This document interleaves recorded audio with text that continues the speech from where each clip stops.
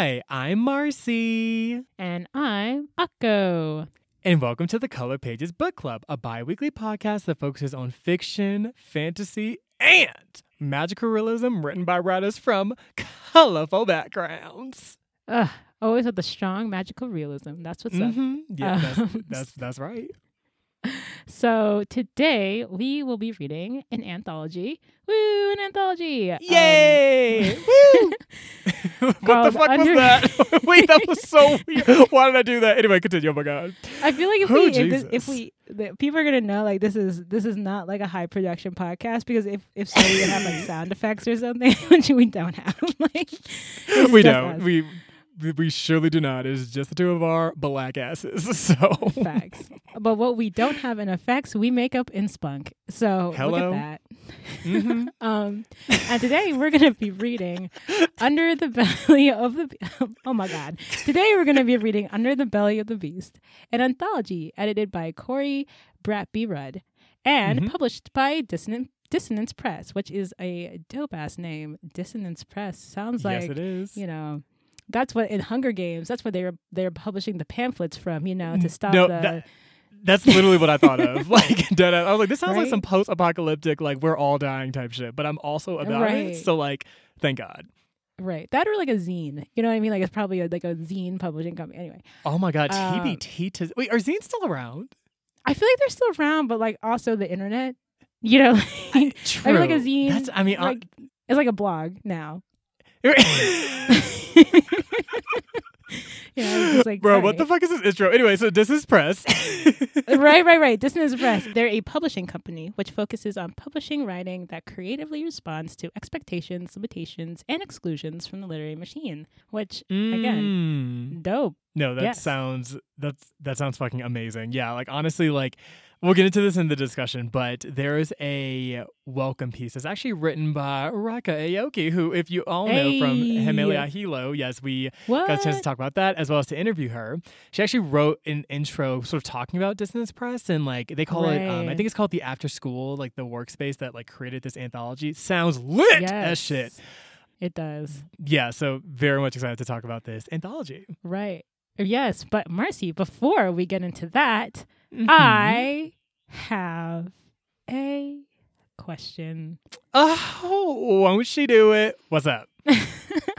So my question is, I was thinking a lot about villains and monsters and perspectives because, surprise, this anthology has a lot to do with switching the lens on who you think is good and bad and kind of examining that. Yes. So because of that, I would like to ask you, who was a villainous character who you really thought was kind of a hero? Or vice versa. Who was a hero who you really were like, ugh, that's awful. You're awful. Oh my God. I live for this fucking question. Okay. All right. So boom. So off top, the person that like immediately comes to me, this is so specific. So if you like clock the reference, like you get a gold star. So I lived for Powerpuff Girls when I was younger. I loved some Powerpuff Girls. Like me and my two brothers would like always, we would try to figure out like which one we were. And like I was always like Blossom. Like that's like where I landed. And I remember there was an episode. Where there was a villain. Her name was Femme Fatale. And she basically, so she got introduced because basically she was like robbing bitches like at banks and shit. And so, you know, the mayor. God, I remember her. Yep. Yes, she was like tall and blonde and kind of bodied. Like she was a little body. Yeah, like I mean, like like she, yeah. So poppin'. So basically, she's like robbing bitches at banks, and so you know the mayor's like, oh, Powerpuff Girls, like I don't know, like maybe do something about this. And what was interesting about her was that she was all about feminism. Which, funny enough, I mean, looking back, I'm not sure if like her lens of feminism and my lens or really our lens of feminism is like would be the same, but you know, like it was something. It was like whatever. It was the 90s. And she basically kind of, her premise was that she was like super pro women. And even like at the bank, like, you know, when she was like, bitch, give me all your motherfucking money. Like dude was handing her like $100 bills. And she was like, bitch, who did I ask for a man? This bitch, give me Susie B. Anthony coins. Like, fuck out of here. And so she was all about that. And so when the Powerpuff Girls like finally caught her and they were like taking her to jail, she brought up a lot of really good points. Like she was saying how, you know, the mayor kind of like, you know, both heavily relies on them and also devalues them because, you know, they're and like she was basically bringing up the fact that, like, you know, to be 3 little girls who are like saving the day and like, you know, fighting all these villains and stuff like that, that's like unheard of. And it's like really great that they're doing something that's like honestly pretty unprecedented. How do you say that? Whatever. When you look at like, you know, just like the landscape of like of women who are superheroes and women and girls that are superheroes. And they were like, oh, but like, you know, in the Powerpuff Girls, they were like, oh, but what about, you know, like Wonder Woman and stuff. And then Femme Fatale was like, I mean, look, like a lot of these like women superheroes are just kind of carbon copies of like male superheroes. They're like these like women derivatives of an already existing character that's a man, which I mean, did she lie? No. Like, that's like true. And she was saying how like, yeah, like there's an emotional toll and like a labor that the Powerpuff Girls have to endure by being in this role that like people don't necessarily appreciate or really like acknowledge, right? And so it's just kind of like they're just like always like leaned on, but like no one really considers the toll or even really just like the risk that they're putting the girls in by being like, hey, rather than calling, I don't know, some other force, like let's like get these 3 little girls to like fight this like giant monster that's like, you know, like it's like that's wild. It's basically she was just bringing up all of. Sorry, keep going. I was just gonna say if a bunch of like kindergartners can run your city better than you, like maybe elect a new mayor, you know, or like Miss Bellum. If the mayor is getting stuck on some pickles, I'm like, Mayor, how do we stop socioeconomic inequality or like, you know, racial like issues in our city? And he was like, I can't open this jar of pickles, y'all. Right. What? It's so basically she was bringing up all these like drop-in knowledge, right? And she was just saying that, yeah, like men just don't acknowledge the work they're doing, especially.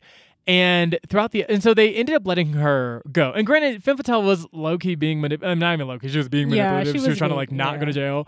But she did bring up good points. And she was saying that, you know, like, you know, we need to especially support each other as like girls and women because like men aren't going to do like have the same awareness that we do. And throughout the rest of the episode, you saw these different examples of like,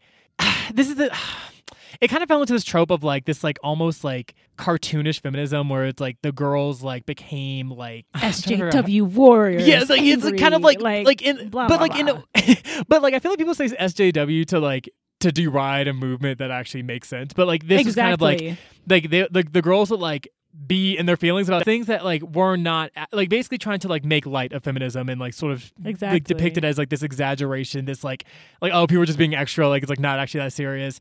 When meanwhile, like the movement is very real, and Femme Fatale in some respects actually had some really good points. And I don't know, it was interesting because like in the end, I mean, basically the end of the episode was like the girls ended up having this like conversation with like Miss Keene, their like kindergarten teacher, and like Miss Bellum, and like who else was there? I think it was just the 2 of them, and they were talking about how like Townsville isn't like sexist, there's no misogyny, like it's fine. And then like the girls were like, yeah, and then they like sent Femme Fatale to jail.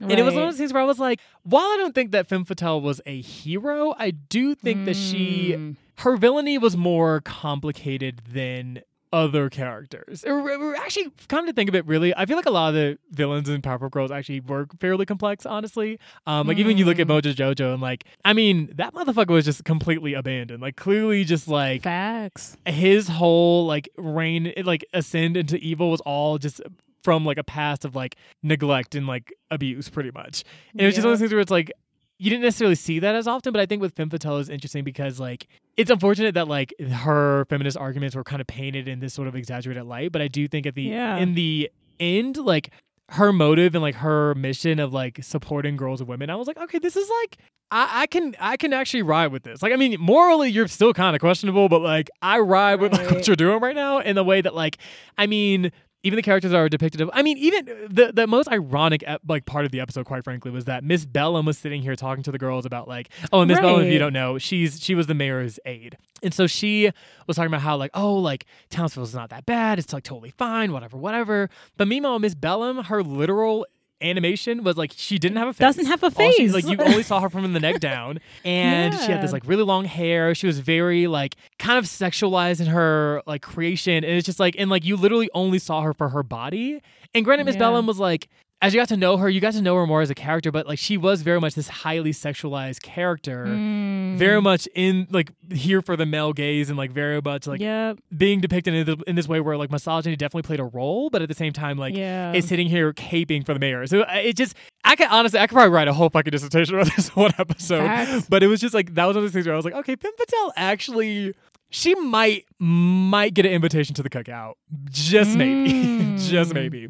But yeah, that was my very specific character that came to mind. What about you? Yeah, well, I completely agree. Like, I think it was I remember even as a kid being like, this is kind of a weird episode because exactly like you're saying, Femme Fatale had some good points. And again, Miss Bello and Miss Keene came in the end and their answers were not that satisfying as to why. I mean, Femme Fatale was evil because they did make one good point. They were like, why is she not like, she's robbing people.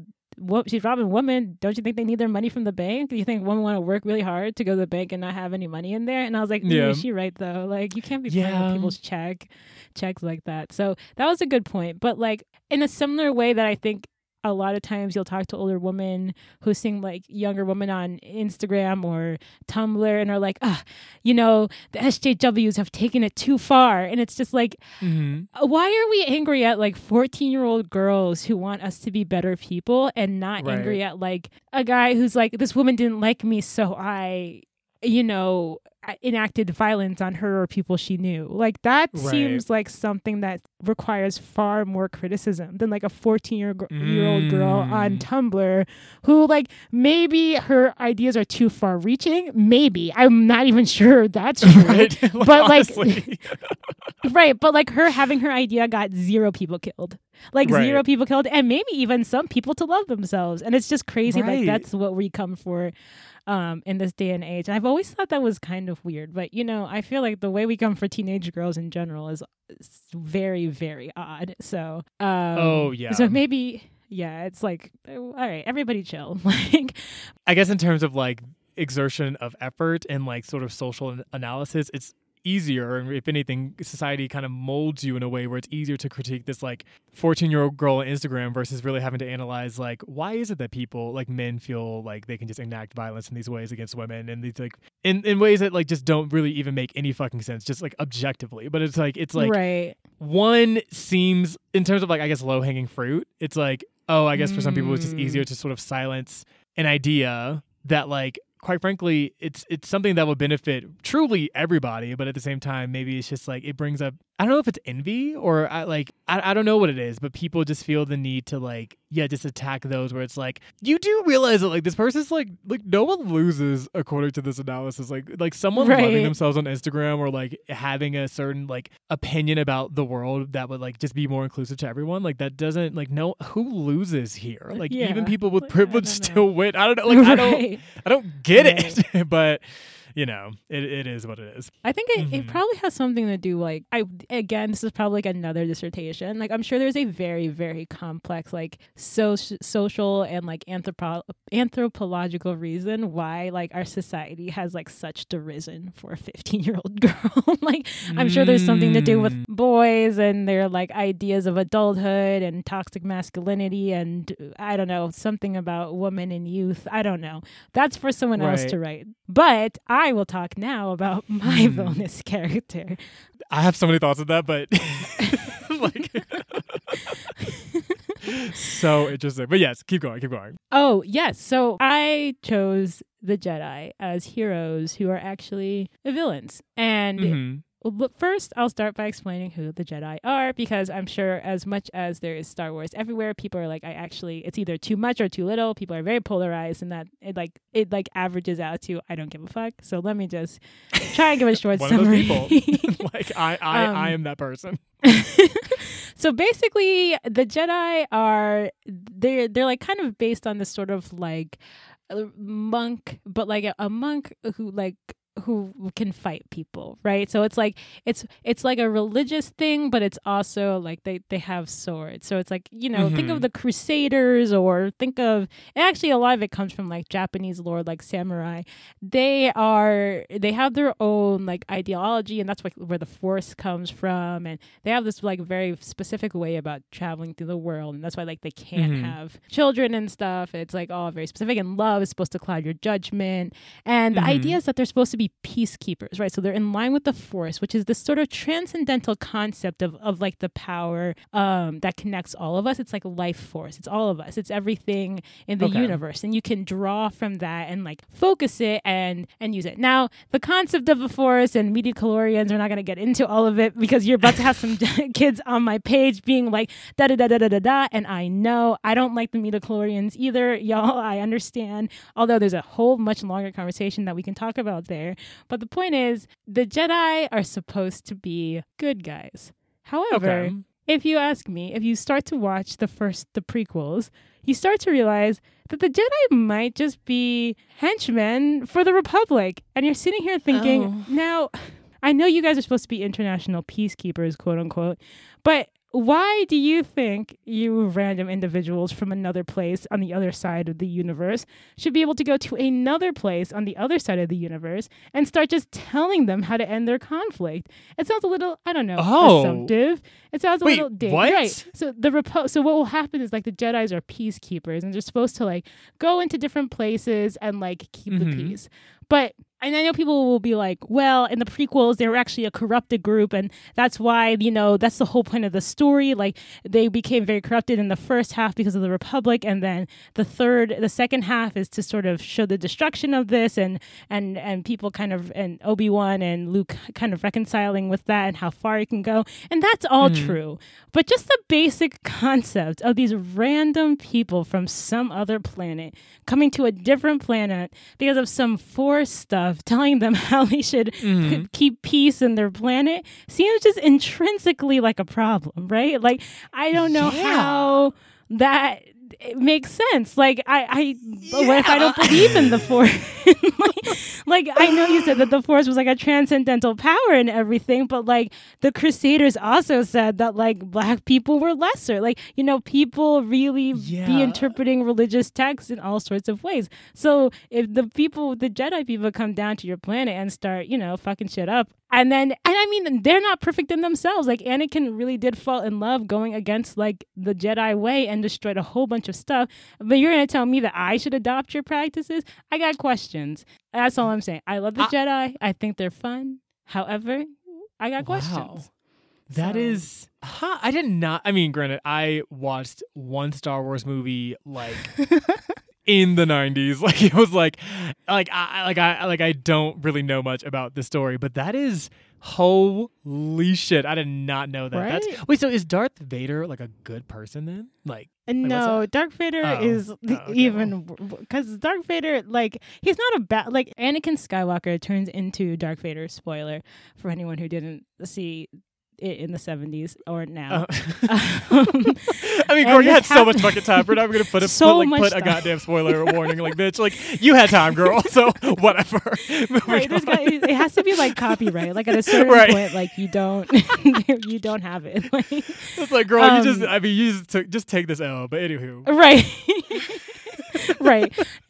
Like, hey, did you know in Cinderella, like, the prince and the princess, they like get together? Wow, like, who would have thought? And it's like, girl, like, you can't even be mad at this point. Like, young lady, you've had so much time. Anywho, much Jesus. Time. But Darth Vader is still quite evil because he's a complicated character because what happens is he loves Padme and that love sort of leads him to the dark side because he's afraid of losing her because his mother was killed by slavers because she was a slave, and actually Anakin was a slave too on their home planet. And so he actually has a lot of like pent up anger and rage against society and against their unfairness. And then it's actually like a very interesting story, right? Because then he has this rise where he becomes a Jedi, and he becomes a Jedi because they're like, you are one of the most powerful, you're like a very gifted individual, and they're like simultaneously afraid of him, but simultaneously like want him, which makes you question the Jedi and their like judgment, but also why, how come this force, this teachings you have were not enough to like teach this boy, come to terms with what's happened to him. But then also Qui-Gon Jinn was like a really kind of screwy teacher, and it's like questionable why he was a Jedi in the first place anyway. Like Qui-Gon Jinn does shady things on the regular, and you're all like, how did he? Obi-Wan really? I mean, but Obi-Wan, like he really is, I don't know, GOAT. Like he's great. Like there's nothing wrong with Obi-Wan. But anyway, if we want to have a deep conversation about Star Wars, I mean, maybe we'll put it in with the Naruto episode, but like today we cannot. So we're gonna. We just need to do this episode sooner rather than later because we just get on these tangents, and I'm sure it's just like, let's just have an episode where we just lay it all out, like just nerd the fuck out, and then people will be like, this has nothing to do with books, and it's like, it doesn't. Anything. But hopefully you still find it interesting. Facts. Well, ideas for the future. Yes, but we're gonna take a quick break, and when we come back, we will discuss our book for this week.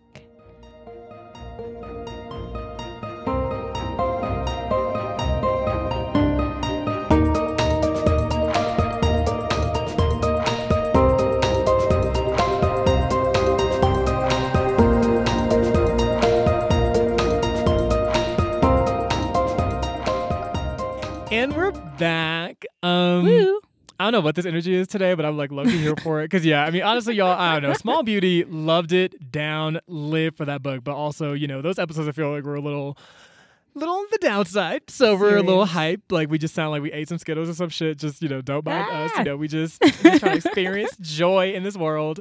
But yes, so as Akko mentioned, we're going to be reading Under the Belly of the Beast today, which was edited by Corey Bradby Rudd. And so this is actually a really interesting work to talk about because Corey actually reached out to us to talk about it because So the person that wrote the foreword, as well as one of the contributing authors to this anthology, is Rika Aoki. And so shout out to Rika. Like, I guess the two of them got to talking, and she mentioned the podcast. So like, thank you, boo. We really appreciate it.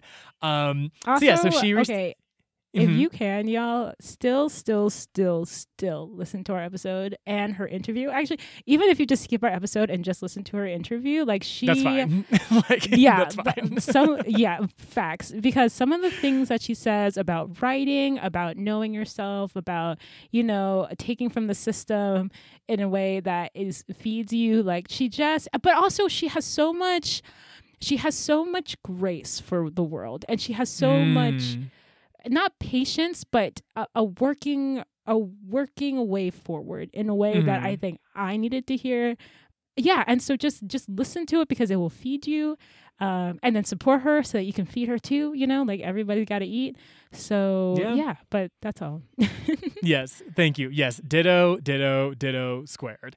Like yes, so we really appreciate the shout out. So definitely was. Kind of, it sort of happened out of the blue one day, but we're here for it. And so, interestingly enough, before we even, I guess, get to talking about the anthology itself, so I guess just like some like really quick context, so it's not like y'all are just like, okay, so what the fuck is this? And y'all just talk about whatever the fuck. So basically, this is an anthology that was put together by a collection of writers, obviously. It's a mixture of fiction, but it's largely, I would say, poetry is, I would say, the majority of it, or at least like poetic kind of writing. And essentially, it was put together by this group of writers who, yes, it was published by Dissonance Press, but the group that put it together, they're part of this group called, I believe it's called the After School. And essentially, it's a collective of writers that challenge what literature even is, like how it's read, but more than that, even just looking at what it means to be a writer, to be someone that like contributes to the literary space. Interestingly enough, like Rika in the forward was talking about how, for example, with writers, we have this idea that like, when someone writes a book, there's, it's someone, right? One person that writes a book, right? And like, so it's like this very kind of individualistic sort of practice. There's this idea that like, when you release a work, it all comes out at the same time. It's like when you release a book or whatever, it's like it's completed. And like the idea of, for example, gradually releasing something or like having kind of like just like basically waiting before like releasing before like the final publication is like not really a thing that's like necessarily done. And so this Yeah. collective sort of like challenges sort of those conventions, as well as like, there's a philosophy around like loan banks, sort of like this idea that like people each sort of like economically contribute to the space, and if people need to borrow out of it, like they pay back what was owed. It's sort of like this collective, it's kind of like a collective bank account, I guess, in a sense. And yeah, they just like are all about like challenging what it means to be a writer, really centering like queer, trans, people of color. Like just it's just really like fucking lit. And like they just have this anthology that essentially explores the idea of I guess beastliness or not bestiality. Who? Not bestiality. Ooh. The nature of being bestial. How would you say it? Right. Anywho, The but concept yeah, basically of a monster. there we go. So like the concept, I was like, it's not about bestiality, but it's like basically the concept of being a monster, being a beast, and like what that means. It's sort of like the different sort of ways of just kind of exploring that idea. Right. So Akko, was there anything that you wanted to add? Did I cover all the pieces? Yeah. I mean, I think the idea of it, and you'll see in the interview with Rika, she talks about the mixture of poetry and literature and how there's a divide there, but she also talks about how Toni Morrison, specifically, Morrison the God, lovely queen, but talks about how her literature is very poetic, and how that line between literature and poetry can be blurred, and maybe should be blurred, because the way we express and emote is it's not so formalistic, although formula has its benefits. So that's really cool. Right. And then also the idea of a cooperative when it comes to literature, right? Like or a susu. If you guys don't know what a susu is, it's like, basically it's created by brown people, but it's like everybody puts money in, and then when you need money you take it out, but you put money back in. It works Right. sometimes, it doesn't work other times. It's like the community is what holds you accountable. Again, like everything else in the world, sometimes it works, sometimes it doesn't, but it's kind of a cool concept, right? Of like funding artistic work together, just because it is kind of hard to fund art and to make a living off of it. But even though the Right. world finds it to be valuable, but also when you have specific institutions deciding what is literature and what is art, then certain types of art are put to the forefront and given capital and money and success, and other types of art are told that they are not art and that they should, stop writing. So just kind of something that tries to go against that grain is really cool, and it's really interesting. And again, it's like, just because something hasn't existed before, or maybe it has, and it's fallen out of fashion, doesn't mean we can't like start up again. And I think the idea of art as a creative field and one that's collective is actually not that odd, and it's actually not that odd in American history. In the Romantic period, there were all these like writers groups where everyone would like go. I mean, granted, they were all very rich. Like Frankenstein comes out of this writers group, right, where everyone just like went to the woods, and then they would all like write in the afternoon, and in the evening they would like share together, and people would criticize their. It was like a whole thing.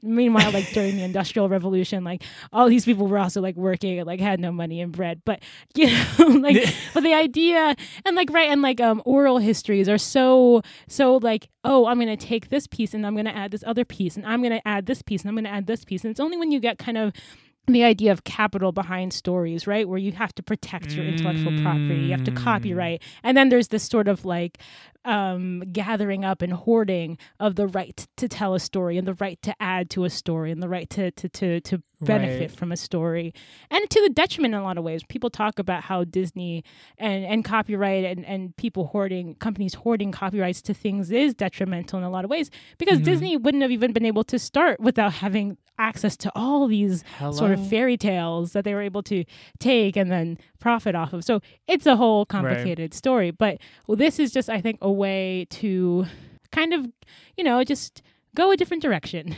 Collective story writing. Also, the name after school feels like, when like you're in high school and like, I don't know, the after school just sounds like the bell rings and like you and your friends like hang out in class, just like making a mess. Like you're supposed to be at home, like you have nowhere to go because none of you can drive. Like, I don't know. It just reminds me of like Converse and beanies, and it's just like, I don't know. So I fucks with it. It's great. No, I like it. there's just gonna be so many images of high school. It was just me rolling with my people, like just being Right. ridiculous, like I don't know, going to Checkers and thinking we bad bitches for I don't know, just like the like weird minutia of being in high school and just like being so ridiculous and just so carefree and in community. Oh God, yeah, definitely brings up like a fun image as well. Yeah, yes, thank God. Yeah, so I love it. So obviously this work is very different for us in a lot of different ways. So the way we're actually going to be talking about it is also going to be a bit different. So yes. Earlier, for our like OG day ones, y'all know that during the summer we read Heartwood, which was also an anthology, and for that we kind of selected our 3 favorites and then sort of talked about those, and then kind of went into a broader discussion. For this episode, we figured it would actually be better just to kind of jump into the discussion and kind of incorporate our favorites sort of like throughout that conversation. So it's going to listen a bit differently from the other episodes, and then we're going to go back to our format for, the next books moving forward. But for this one specifically, we wanted to kind of just do something a little bit different. So I guess to start off, let's just, start with our general impressions, and we can just kind of go from there. So Akko, did you want to start? Yeah. So for me, what I liked about this book is just in general the way it deconstructs the structure of literature and poetry. Which, if that was like too much, and people were like, deconstructs the structure of literature and poetry, like, who are you? I just mean that in a lot of the stories, it takes grammar, it takes the way sentences should be structured, and replaces them with things like parentheses or backspaces or dashes. And it's not, people are like, ooh, that's like terrible. And okay. Look, I'm not going to say it works every single time, right? I'm not like a facetious person, but I can see why you would do it and the ways it adds to the story and the way grammar and words and the periods in between words and what we emphasize and don't emphasize are also part of the language that we speak and the evolution of the way we speak. And I think that we are in such a transition of words and identification and use of words to identify. That it only makes sense that the language would evolve in so many ways. And then technology is a part of that too. Like, LOL is not a word, people. It's not a word, but I don't know a single American who's sitting there being like, I don't know what that means. Okay. Try it. You know what I mean? And like, there's just so many things. There's so many ways of speaking, so many ways. I mean, I remember like it is part of my vernacular to say ... at times. Like when something is very, very awkward, I'll just be like, ... what? And that is from the internet, that's from technology. And no, I'm not gonna, I have a job. Like, I'm not gonna I'm not reckless. Out here wilding, but you're not gonna see that in an essay or something. But I mean, if I'm texting Marcy, it is gonna come up. Or like, random bolds in a sentence when I'm suddenly it doesn't make any sense, like clap between my words for emphasis. We already use grammar in such a creative way. So I like that put into poetry, put into literature, as a way of just emphasizing the way we do things and the way we focus. I think a lot of times in a lot of the stories, the I wasn't capitalized. And what does that mean? To decapitalize the I. Especially in a culture, right? American culture is so I specific, and that's not like Americans are selfish and they only care about themselves. No, like literally in other languages, the default for something would be they or the collective, or it would be you, like the other, or it would just not be the pronoun, the I, she, he, they would not be the emphasis of the sentence. It might be starts with the verb or something. Actually, that's how Spanish is, right? Like, and like, so it's not crazy. So it's just so interesting to play with even the structure of words and language and syntax. So yeah, I agree. And just real quick, so on top of just like the ways in which like technology influences our language, Akko and I have also, and many of our friends from school, had this tendency of like literally saying question mark. Like when something was a question, we would literally be like, yeah, so blah, blah, blah, blah, question mark? And it was just like, bro, it's clear as day that was a question. Like, why are you literally saying it? But it's just like, yeah, it's like the way it's written, obviously a question mark would go there, but like vocally, you don't have to do that, but like, Right. so I just wanted to kind of add that bit of That's a good point. hilarity. But why do you think we do that? Do you think, and because I'm only asking this because I feel like our generation was very much like de-emphasize things, like almost sarcasm to the point of de-emphasizing the importance. So it's almost like in response to that, we would emphasize things more. Like people would be like, Right. "Oh, I love that show," and you're like, "Okay, do you love that show or do you hate that show, Susan?" Like I'm actually Right. not sure if you. It is actually unclear Come on, how you Susan. feel about this show, and so I think a lot of times, our overemphasis.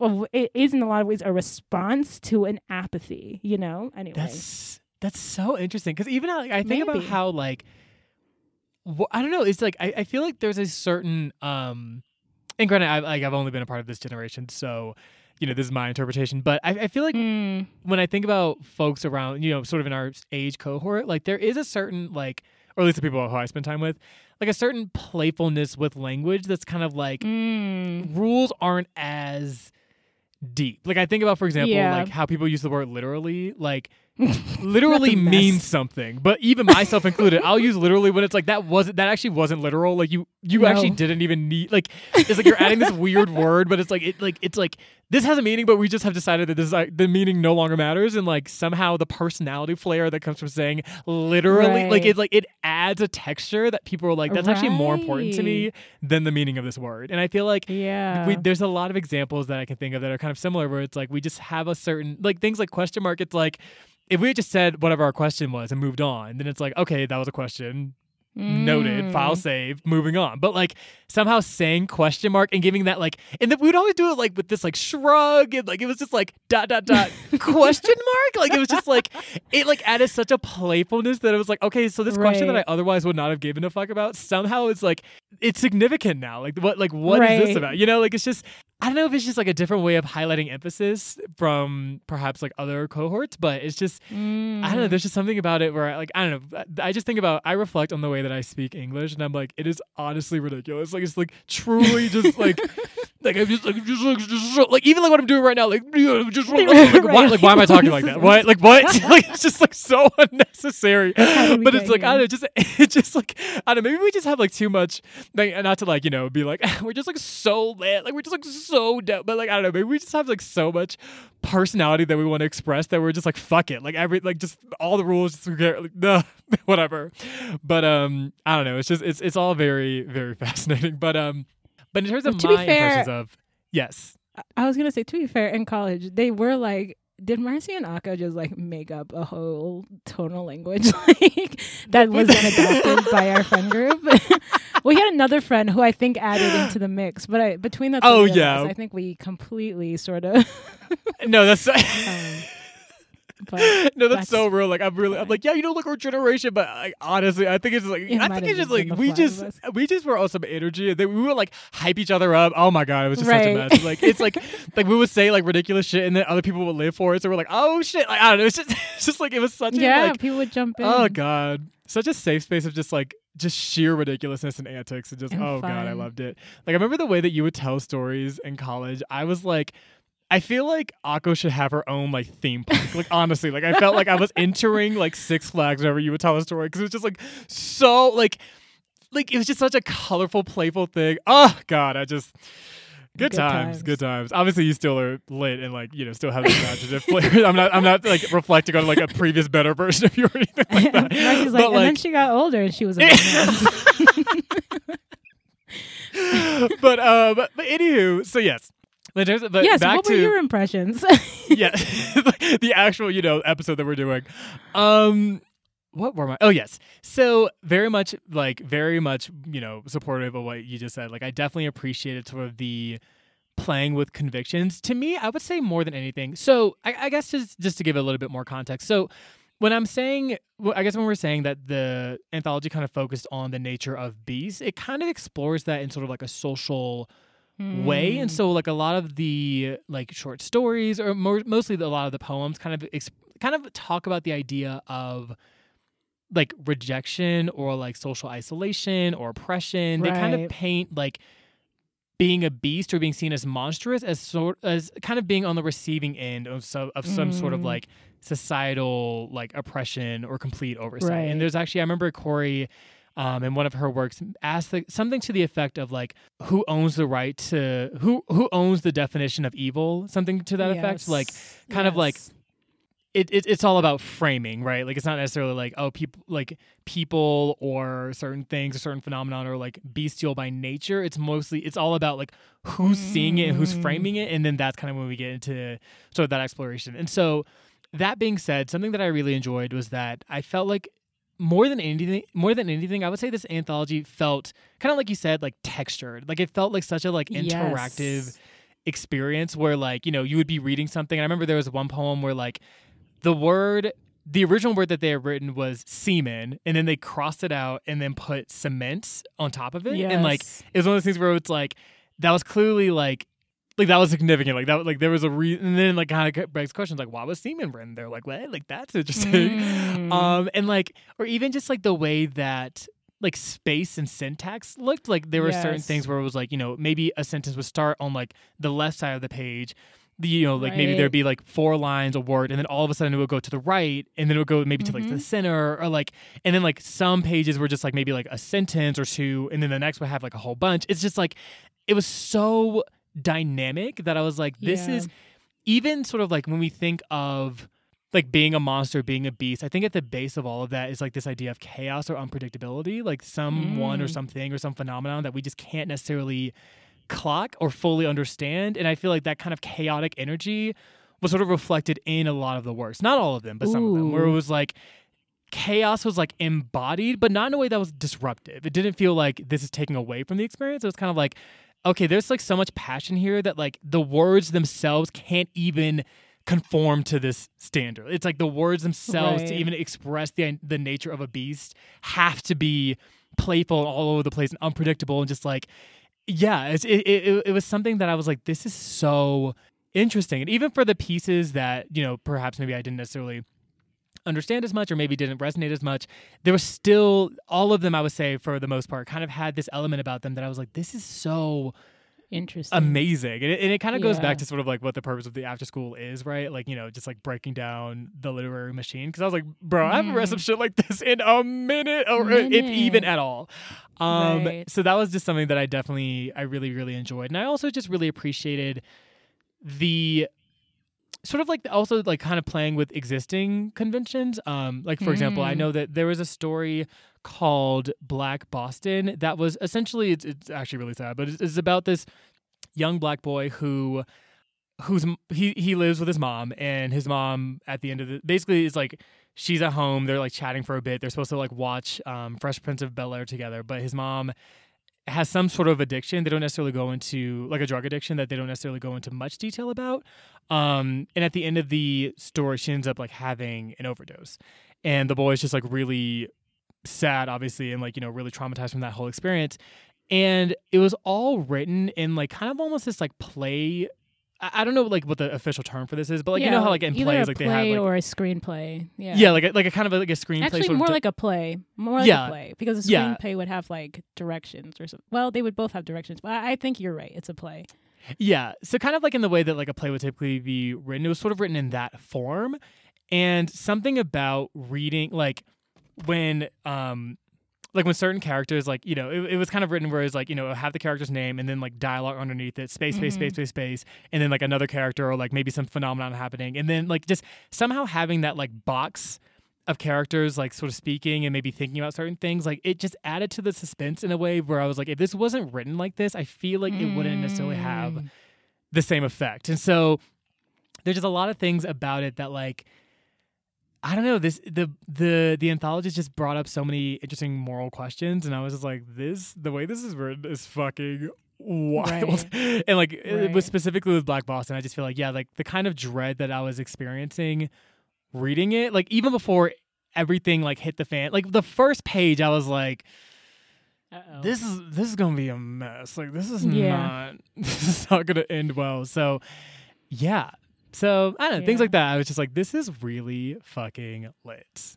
Yeah, that one was like heavy because you got to the end and it felt like end scene, but you were like, because exactly how you're saying, how it was written, the space at the end just felt so like, it felt heavier, specifically, I think, because of the structure. And I think a lot of this anthology is like the mode is the meaning, you know, like the way it is written is specific to the purpose you were supposed to get out of it, which is very, very cool.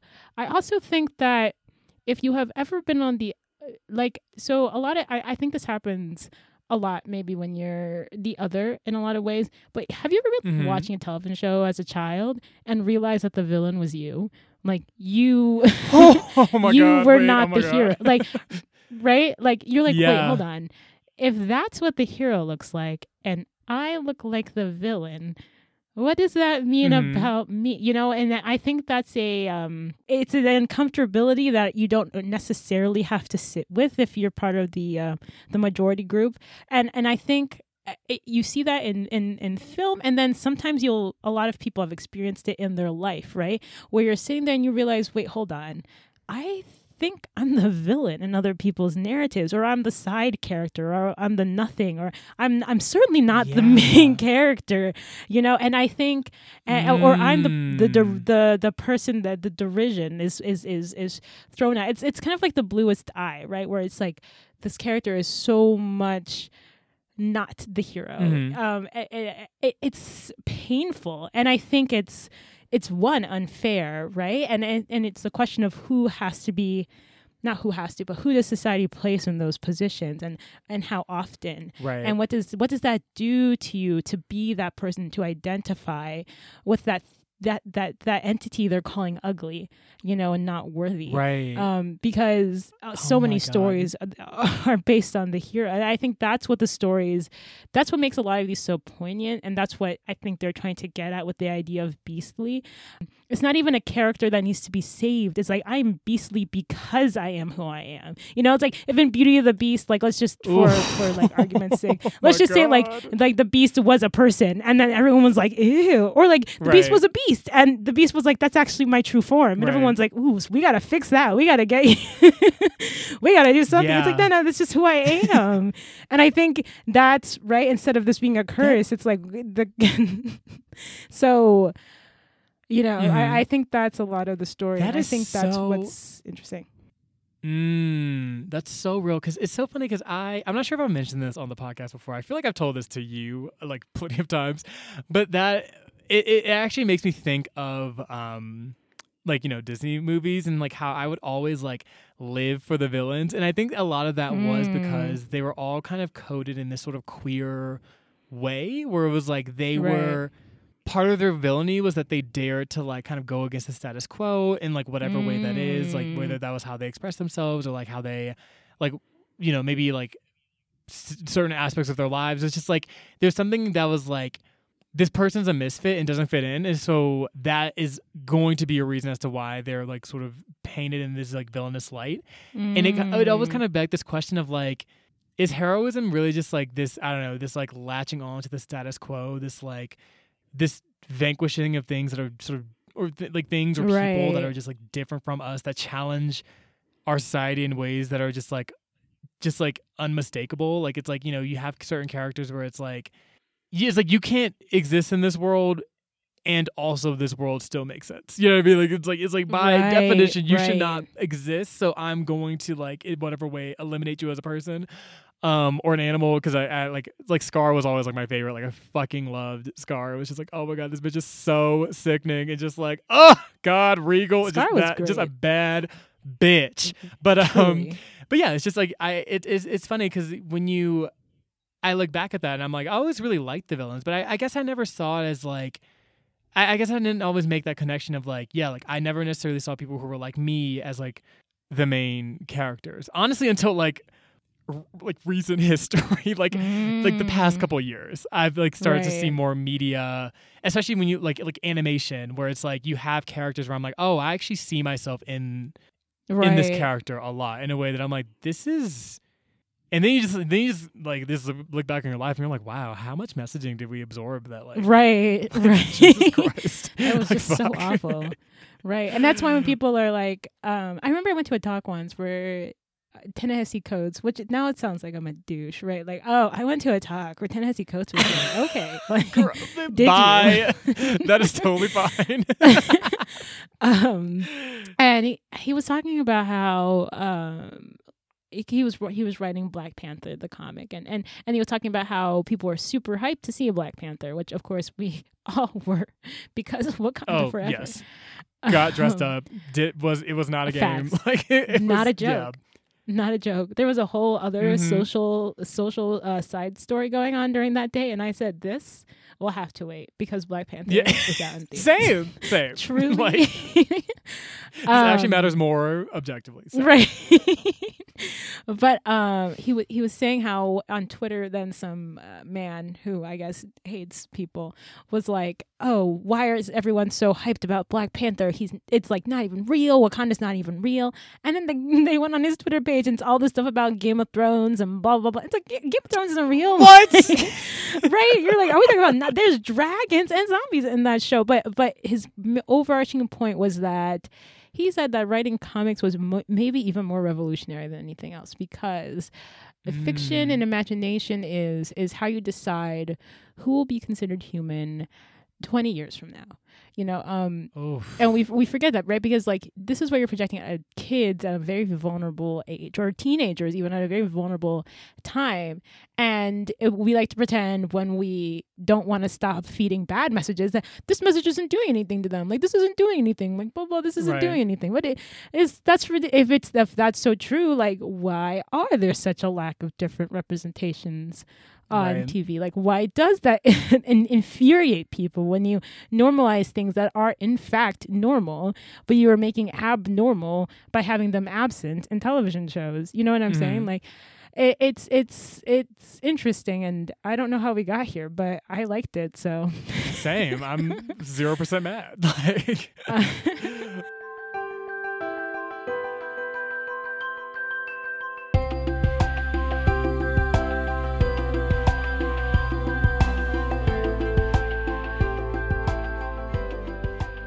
But I guess to circle back, were there any particular highlights that you wanted to talk about specifically? Yeah, I think a lot of the story, I think for me, there's like a couple, I'll just take fragments from stories I liked. So there was this one short story called Mutt, and that's by Sarah Sophia Yanni.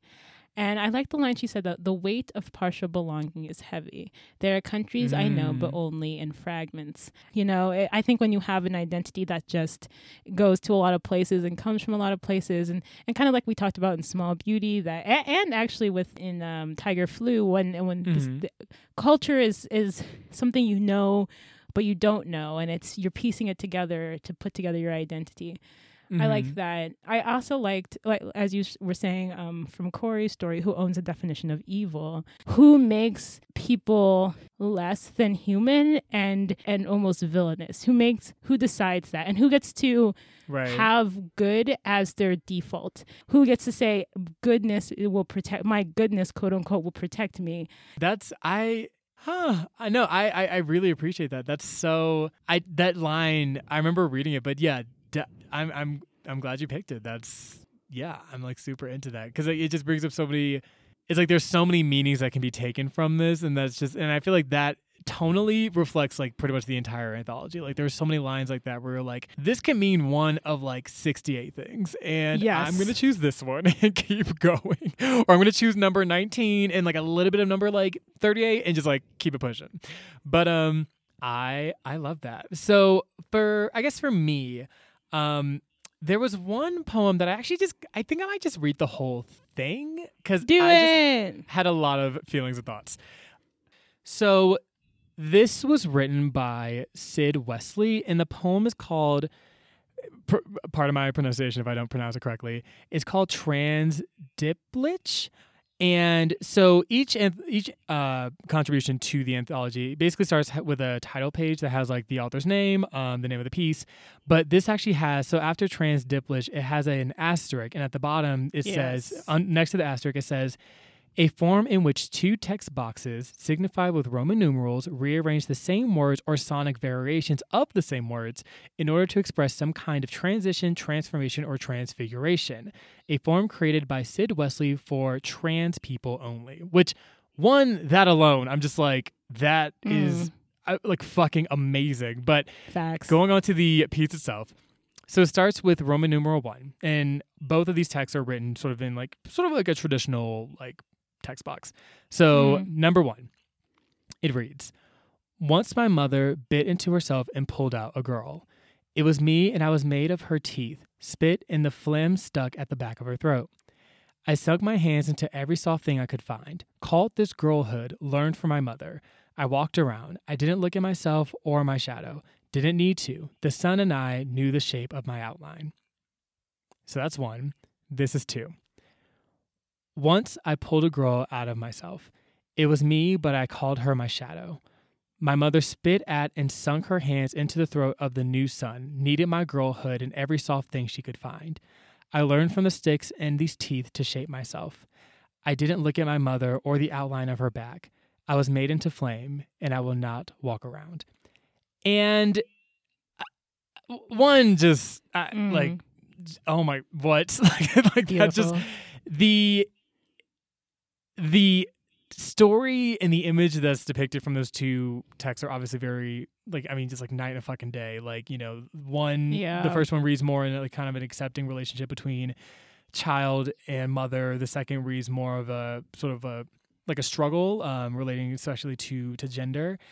And it's something that I just think that the idea of having a literary device that is made for and by trans people, like, is just it's things like this that I really appreciate, these kind of works where it's because it's like I think so often we're taught, okay, so this is like what literature is, this is what, you know, this kind of poem is what a sonnet is, this is what a limerick is what a whatever, you know, like it's like we're taught how to like, I guess, like craft our thoughts into this more sort of like formalized writing setting, but like we're not often given the permission to like create our own conventions, our own patterns, our own sort of like contributions to the medium. And I just think that stuff like this is that was fucking brilliant. Like I remember when I read that, I literally reread them like 5 times each, and I was like, oh my, that is like what? Like I'm like every word, even just like commas, everything was so vital that I'm just like, and the fact that this is specifically reserved for trans people, I was like, this is like, I love that this exists, and I love that like queer and trans people of color can like come together and like create like make space in the literary realm and be like, so we're here and this is something that's ours. This is ours. Because we can do that. Like we're actually allowed to, we don't have to like translate our thoughts into these like conventions that already exist. We can actually make our own. And so that just brought up a lot. And also just like the message of the poems themselves. I was like, this is so resonant. And I just yeah. So that was something that like really, really, really, really stuck out to me. Yeah. I agree. I like exactly what you're saying. Just the idea of like, so I exist. So I'm going to make art that reflects the fact that I exist, and that's just how it's going to be. And I think it's revolutionary, but it shouldn't be. You know what I mean? It's revolutionary, like wearing your natural hair or the clothes you like is revolutionary in the face of like an oppressive society. When it's like, this shouldn't be, but it is. Right. And so keep doing these like small miracles because they are big. So creating a space for yourself to write something that speaks to you, and not just you, but to your community. It's the same thing as putting representation on a television show in a meaningful way. It's like a beacon, a bat signal, if you will, out to the masses.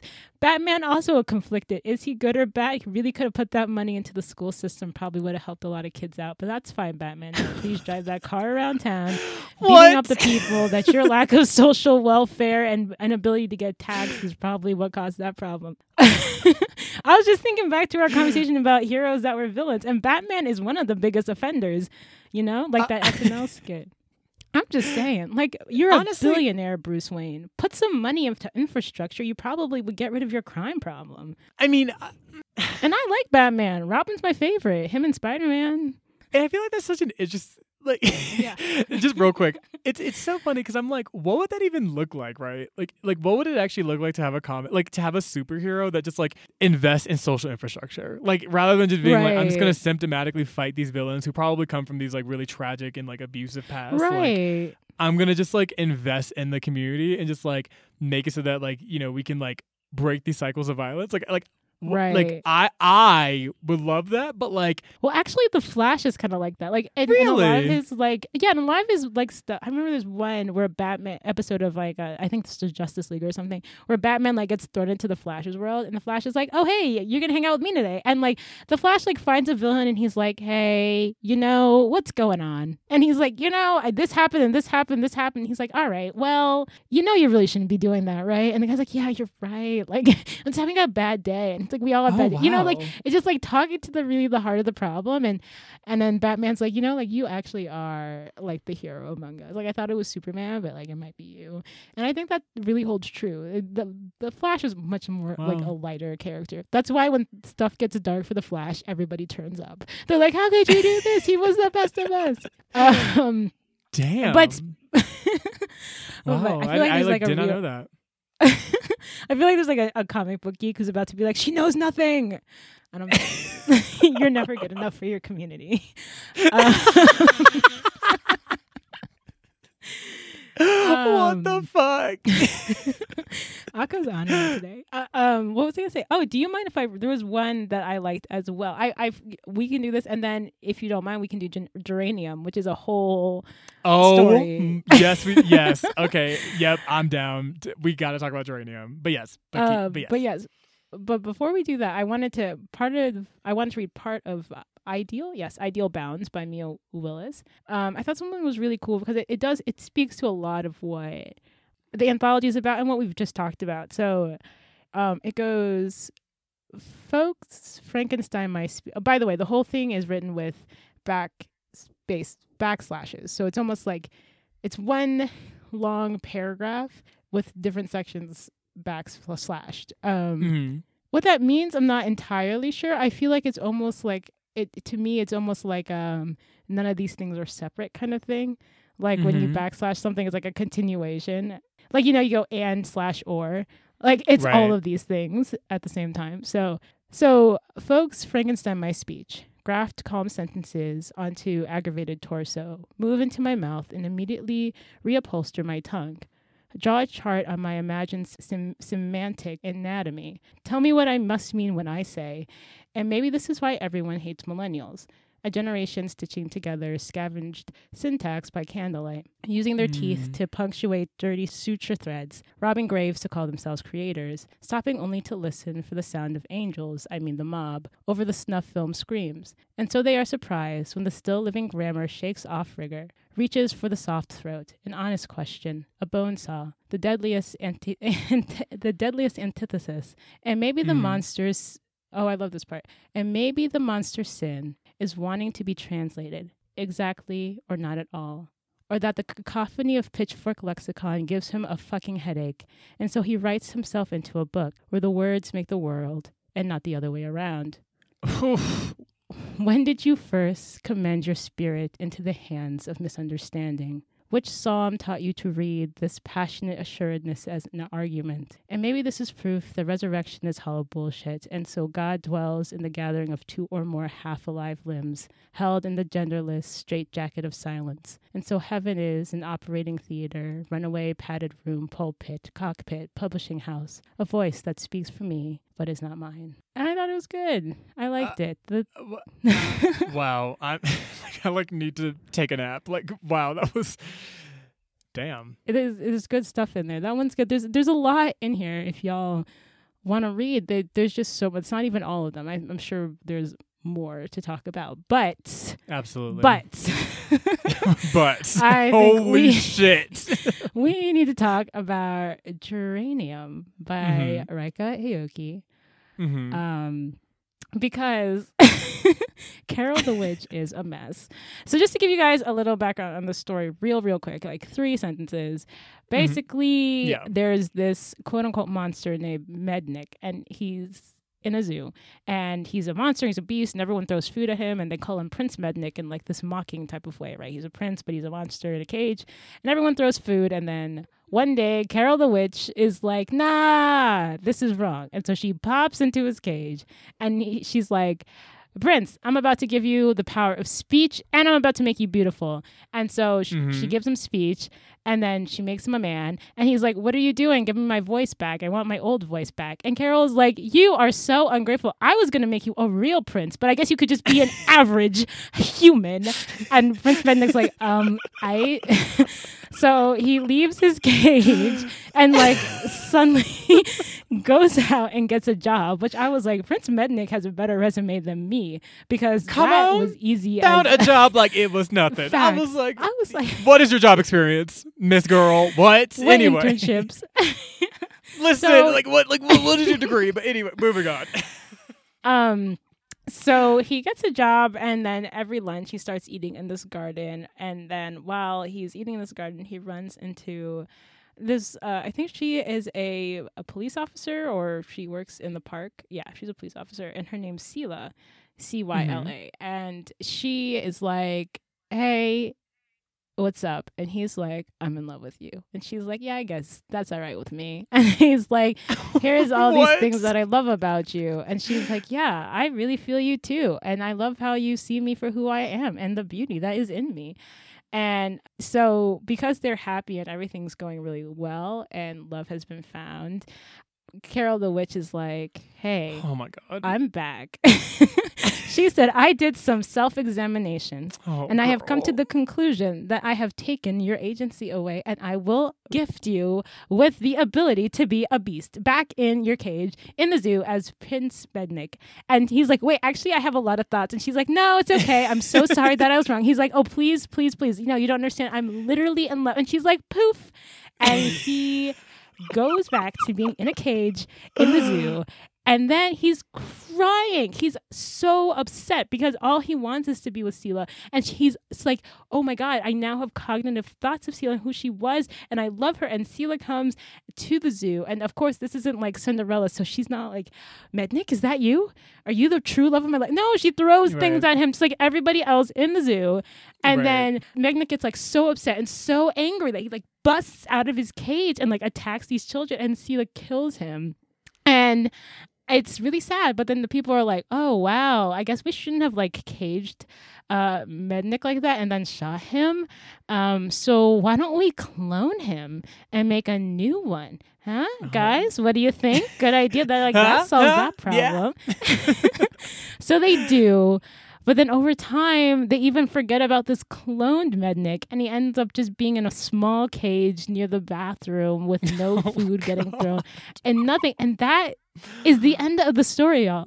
That is the book. That's what happened. That's literally what happened. Oh my God. Oh my God. Okay. Where the fuck do we even begin? So the way that Aki, thank you for that rendition of what happened. But the way that like you suddenly literally out of nowhere were like, yeah, so Carol the witch showed up. Like, so the fact that it was like so sudden and random, that's literally how it happened in the story. Like Carol, like irrelevant as fuck. Mednick chilling. And then Carol all of a sudden was just like, yes, I'm actually here to make your life better because I'm like your liberator. Right. And he was like, I'm sorry, who? Like, bro, what? Like, and then at the end, Carol like ran for office and like got the seat. And so she was like in politics from there on. I'm just like, so, and like Seela got like some like police force thing, award, something. So everyone was out here like flossing, and then Mednick's out here literally not alive because Carol the witch decided. And the part that I didn't understand at all was like, so Carol was low key like feeling herself. She was like, okay, so like I'm a witch, but like witches are known for like, you know, being able to like put transform people, but to like change them back. That's like you's a bad bitch. Right. You could do some shit like that. So Carol's like, oh, the girl's gonna be like literally like tongues hanging out, just panting at how lit I am for doing this. But the thing is, I was like, wait, but Carol, why would you make it so that like Mednick still remembers what it's like to be like an average everyday person? Like obviously that's going to be like a really hard ass transition. Like if you just made it so that like he just went back and didn't remember anything, it would have been totally fine in this weird like, okay, why did any of that happen? But whatever, I guess we're here. Like, but like you were actively causing suffering? Like, why? Right. Why are you doing Right. this? Yeah, and I just like I don't know. What did you think? So I think they said that like your memories are like something she can't like touch because it's like too deep in your psyche. But I think it's kind of a warning in a lot of ways about what we do with our privilege and what we do with our allyship and what we just do with the power we hold in society in general, and or even when we're trying to be good. And Carol the Witch is not listening. Like, she's not listening. That is the problem here. Because Mednick says so many things where she doesn't listen. I think it's in a lot of the ways of who is writing the narrative and whose narrative. Carol the Witch has a very specific narrative in her head of what is supposed to happen, and she is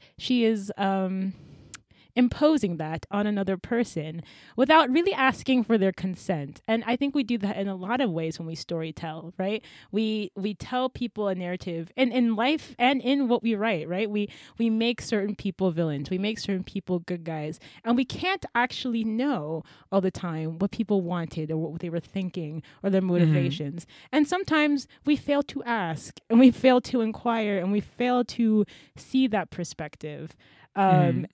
Because maybe it does not suit our worldview or because we don't want that to be the right answer. And even we do that in a lot of malicious ways or obviously malicious ways. But we also, I think what Rika is trying to say maybe is that we also do that when we try to do our best intentions. And I think a good example of this is like the idea of colorblindness, like not the actual condition. Colorblindness, like I don't see rays. That's a narrative. Right. It is a very pretty narrative. It is not a helpful narrative. And when you try to impose that, it causes problems. Just like Carol trying to impose whatever she is trying to impose on Mednick. Like she wasn't, and then I think especially Carol has so much power because then when she comes back, she doesn't have to listen again. And so what really Carol the Witch should have done is like, ask Mednick, what agency do you want? And like, do you even want me here? She just comes in and disappears at will. What power did she really give to Mednick? Nothing. Right. It was a capriciousness. That's so real. Yeah. Like, I mean, honestly, couldn't have said it better myself. Like Carol really was just like, I'm just going to decide for you what's better. And I'm actually going to decide what you need and what you want. Oh, you have opinions. I actually don't care because I just know better because like, and it's funny because like Carol's like, oh, like I'm horrified at how people are treating you, like you are being like subjugated in this way. But at the same time, you still rely on this social position that comes with that kind of subjugation to still like not listen to this person, right? It's like you seeing Mednick as like suffering or like being a victim in this respect or being oppressed, like allows you to just walk in and be like, well, I'm gonna save you from your oppression, and it's just like, or you could just like listen to me, or like just not even fucking come because no one even fucking asked you to be here. Like, who the fuck are you, Carol? What?